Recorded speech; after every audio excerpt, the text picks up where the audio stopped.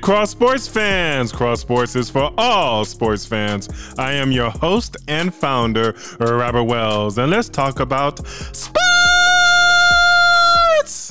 Last weekend on March 13th, boxing legend Marvin Hagler passed away at the age of 66. Marvin Hagler was the best middleweight fighter in boxing history. According to TMZ, he held the title as the undisputed middleweight champion of the world from 1980 to 1987. That's a long time. Marvin Hagler is also known for his brutal fight with Tommy Hearns in 1985.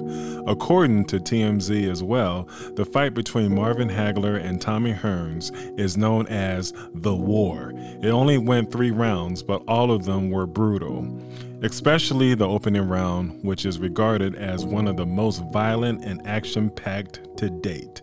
The fight between Hagler and Hearns was named Fight of the Year by the Ring magazine, despite being only 3 rounds, according to ESPN Stats and Info. Also, according to ESPN Stats and Info, Hagler won 13 undisputed middleweight title fights, 5th most in boxing history.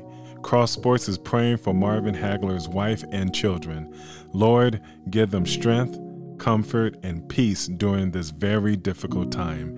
You're not alone because God is with all of you. Rest in peace, marvelous Marvin Hagler. Staying with professional boxing, according to SportsCenter on March 15th, Tyson Fury and Anthony Joshua have signed a 2-fight deal to unify the heavyweight titles. Tyson Fury's record is 31-0 with 21 wins by knockout, and Anthony Joshua's record is 24-1 with 22 wins by knockout. Right now, I'm going with Tyson Fury to win the unified heavyweight titles. I think the momentum is still on his side from beating former heavyweight champion Deontay Wilder. This fight is going to be a good fight, in my opinion. March Madness started earlier today in men's Division I college basketball tournament. The top 4 seeds in the tournament are Gonzaga, Michigan, Go Blue, Baylor, and Illinois. I never thought I would be saying this, but I think the Gonzaga Bulldogs will win the 2021 National Championship, and it will be their first national championship in school history. I really do. They have that it factor on them, in my opinion. But another team that could surprise everyone is the University of Illinois. It's not because they represent my home state, but they are a sleeping giant in the NCAA men's college basketball tournament. They went to the national championship game in 2005, but lost to the North Carolina Tar Heels.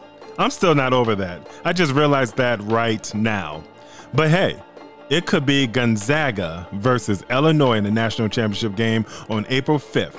If that happens, I'll change my prediction to Illinois winning it all, even though in the back of my mind, I still think Gonzaga could win the national championship.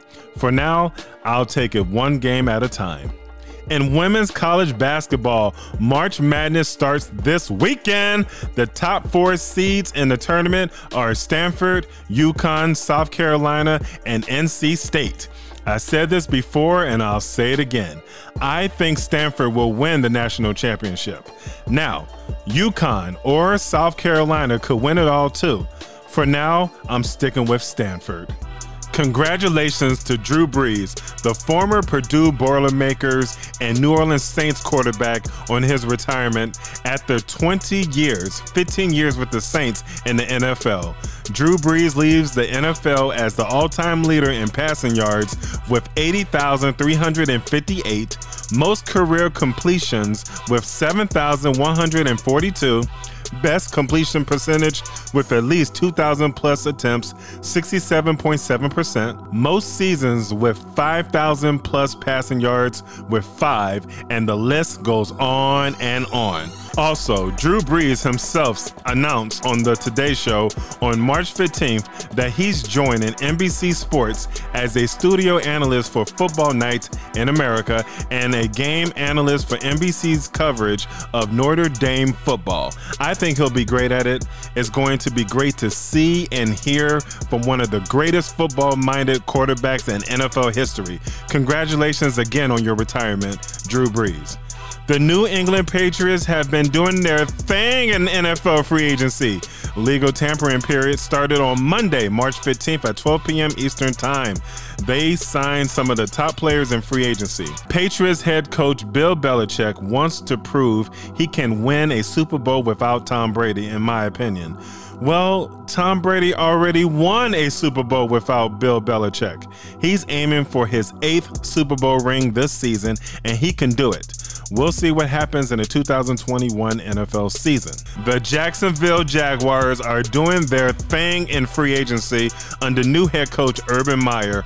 A lot of good players signed with Jacksonville, like former Chicago Bears undrafted defensive end Roy Robertson Harris. He signed a 3-year, $24 million, $14 million guaranteed contract.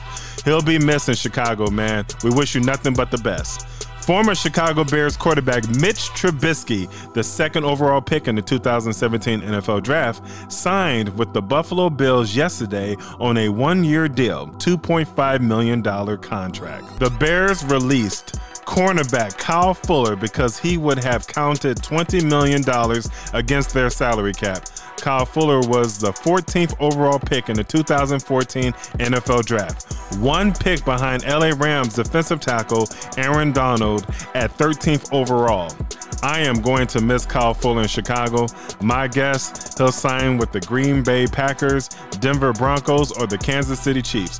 Maybe the LA Chargers, but I wish him nothing but the best. God bless you, Kyle Fuller. The Bears signed former Cincinnati Bengals and Dallas Cowboys quarterback Andy Dalton to a 1-year deal for $10 million. I have nothing against Andy Dalton. I really thought Russell Wilson or Deshaun Watson was coming to Chicago this year. I really did. According to Adam Schefter of ESPN, he said on his Twitter account, and I quote, "Chicago made a very aggressive pursuit of Seattle QB Russell Wilson per sources, and the Bears were told Seattle is not trading him at this time." End of quote. Key words, at this time. What about later this year or next year? Would Seattle trade Russell Wilson to Chicago? Who knows? According to Dan Patrick's show, the Bears offered 3 first-round draft picks, a 3rd round, and 2 starters. I heard Khalil Mack and Akeem Hicks for Russell Wilson. The Seahawks wouldn't budge. So let me tell you something. I am disappointed that we didn't get Russell Wilson. My hopes were very high. I thought we would get him, but we didn't. Well, at least the Bears tried to get Russell Wilson, but it just shows you that even more, that the Bears should have drafted Patrick Mahomes or Deshaun Watson in the 2017 NFL Draft. They wouldn't be in this situation to find a franchise quarterback if they did that years ago. That's their fault, but it is what it is. Andy Dalton is reunited with Bears offensive coordinator Bill Lazor in Chicago. Bill Lazor was Andy Dalton's offensive coordinator with the Cincinnati Bengals. Maybe Andy Dalton will surprise all of us in 2021. Maybe. Andy Dalton, welcome to Chicago. Bear down. Finally, according to Adam Schefter of ESPN, Bears GM Ryan Pace and head coach Matt Nagy met with former Detroit Lions wide receiver Kenny Golladay on Wednesday night. Kenny Golladay played high school football at St. Rita in Chicago. I didn't see that coming with the Bears talking to Kenny Golladay. Hey, Kenny, come home. You belong back in Chicago.